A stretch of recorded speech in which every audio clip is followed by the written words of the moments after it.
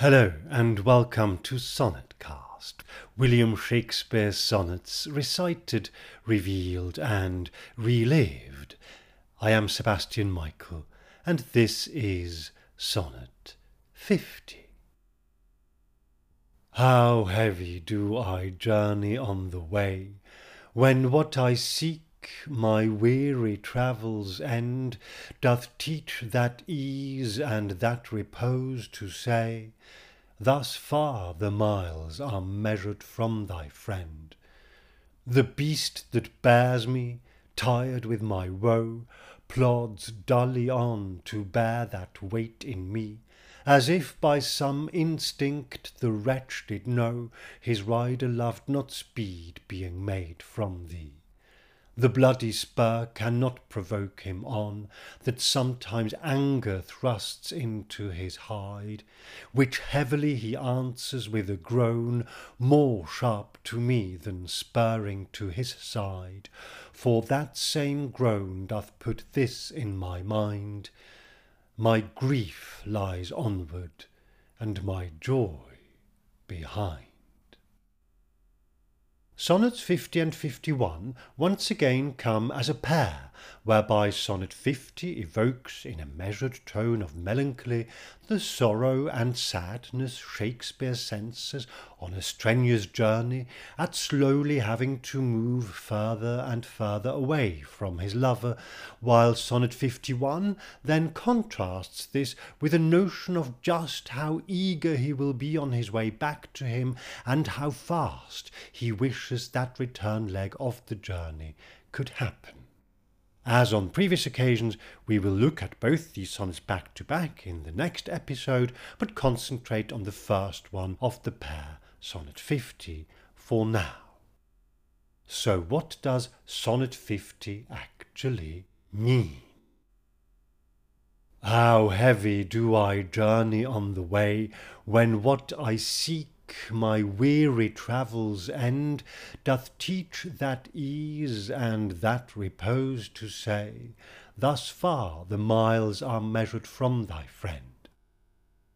With how heavy a heart do I journey on my way, when what I am looking for, which is the end of my wearisome and tiring trip, only serves to remind me, when I can finally rest at my destination, of just how far I have come away from you. We have noted before that travelling in Shakespeare's day is slow and cumbersome and exhausting. On a previous occasion, in Sonnet 27, we observed how the word travel and travail, meaning work, were being used interchangeably.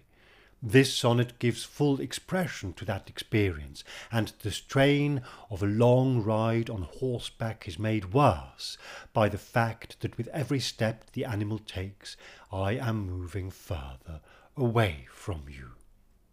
The phrasing doth teach that ease and that repose to say is perhaps noteworthy, as it lends a voice to the rest and relaxation that awaits the traveller, and lets these two abstract concepts speak to the poet and rider directly about his friend, the young man. The beast that bears me, tired with my woe, plods dully on to bear that weight in me. The horse on which I, exhausted with my sorrow, ride, slowly and listlessly plods onwards, carrying me together with the burden of the weight I in turn carry on my shoulder. To the physical tiredness from the actual journey comes the mental exhaustion that stems from the sadness of having to put more and more distance between myself and the young lover. The quarto edition here has duly, which would mean dutifully, or as instructed, or possibly even in a straight line in the right direction, as in due west or due east. But even though this would also make sense, most editors emend to dully, which is a more obvious choice for a word that may quite easily have been either misspelt or simply spelt differently at the time. And there is also the possibility, and it is, in view of what we know about Shakespeare's use of language, a strong one, that a deliberate pun is intended, deploying the word to mean both. As if by some instinct the wretch did know, his rider loved not speed, being made from thee. As if by some instinct the unhappy animal knew that I, his rider, do not want to go fast as I move away from you. The horse's wretchedness stems from the rider's unhappiness, which, as a steady companion over long journeys like these, he would be able to sense, and which he also gets to feel through the behaviour of the rider, as the next couple of lines make clear. The bloody spur cannot provoke him on, that sometimes anger thrusts into his hide. Even when my anger at his slow pace prompts me to spur him so hard that it draws blood, this does not make him go faster. The poet's frustration at having to be on this trip in the first place, and at being obliged to make it to his destination at a reasonable hour, makes him treat his horse badly, something he is acutely aware of, as indeed he seems to be of the pointlessness of doing so. Which heavily he answers with a groan, more sharp to me than spurring to his side. In response to the spur, he, the horse, groans heavily, and that groan is a sharper pain to me than it is to him. For that same groan doth put this in my mind: my grief lies onward, and my joy behind. Because that same groan reminds me that what lies ahead of me is the grief and sorrow of being away from you, whereas the joy of being with you lies behind me. Sonnet 50 offers a remarkably simple and straightforward insight into William Shakespeare's reality away from home. Home here, as always, in the context of the sonnets referring to London, rather than to his family home in Stratford-upon-Avon. We hear from the poet's pen directly and unambiguously that he is travelling on horseback, as opposed to, say, in a carriage, and we could scarcely hope for a more vivid characterization of how this journey progresses through the English countryside. Slowly, dully, ploddingly. The sonnet gives us no clues as to why Shakespeare is travelling or where he is going, other than that it is obviously a long and arduous trip that may very likely last all day long or even stretch over several days. In Elizabethan England, on a good horse and along well-trodden routes, you could travel between 30 and 40 miles a day, but on the kind of jade Shakespeare describes, and as he calls him in the subsequent Sonnet 51, it would likely be much less, probably in the region of 20 to 30 miles per day. Not much more, then, than a good walker can cover over the same duration. The sonnet makes no reference to the external hardships of travel, but this may be an opportune moment for us to bring them briefly back to mind. The condition of these roads was entirely weather-dependent and largely unreliable. A heavy downpour could not only drench you on your slow-moving beast, but also cause you to get stuck or place obstacles in your way. Fallen branches, mud and flooded tracks were all pretty much par for the cumbersome course. There were inns and pubs along the way, but for long stretches you would travel through open and largely empty country, which entailed not only a great deal of solitude, if you were on your own, and boredom, but also danger. Bandits, robbers and thieves would routinely take advantage of those already so exposed to the elements, and with no satellite navigation and maps that were still in the relative infancy of cartography and therefore expensive, often incomplete and in any case of only moderate reliability, you not only had to have your wits about you not to get ambushed, but also simply not to get lost.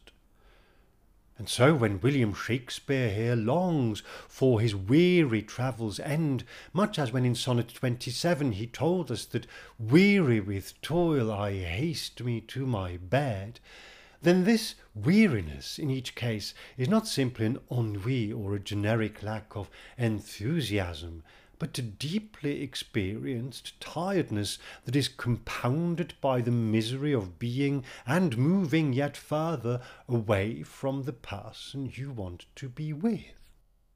One particularly interesting facet to the sonnet is that, similar to others which appear to belong to this extended period of absence, it makes no hint at Shakespeare being part of or travelling in a group.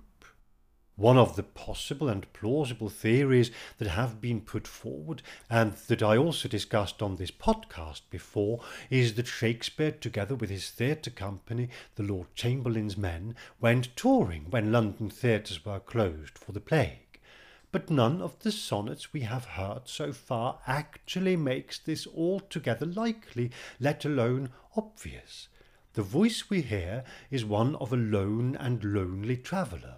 We have no proof of this, and it is entirely possible, of course, that Shakespeare is absolutely on the road with other people, but that he just isn't thinking of them, and that they are effectively an irrelevance to his relationship with his young man.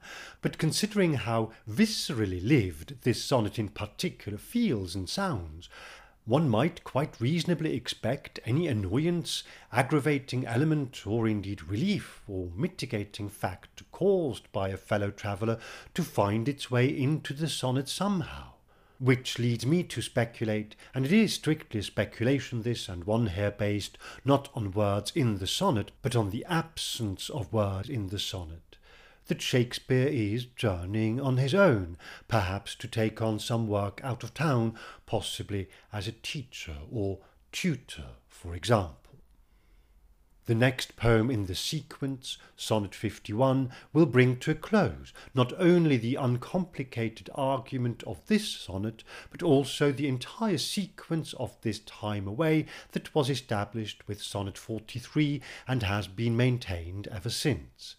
With Sonnet 52, we get a joyous reunion, and with it a whole new impetus enters our poet's pen, bringing us some of possibly the most revelatory lines of verse about Shakespeare and his young lover that we have encountered thus far.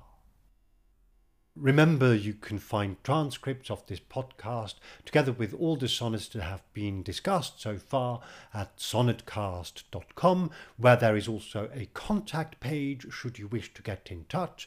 I'll be grateful for any feedback that you have. If you have any suggestions, then please do contact me and let me know. And there is now also a donate button on the website should you wish to support me in this undertaking, which, as you know, is an unsponsored and unfunded labour of love. In any case, though, do please join me again here on Sonnetcast as we recite, reveal and relive the sonnets of William Shakespeare.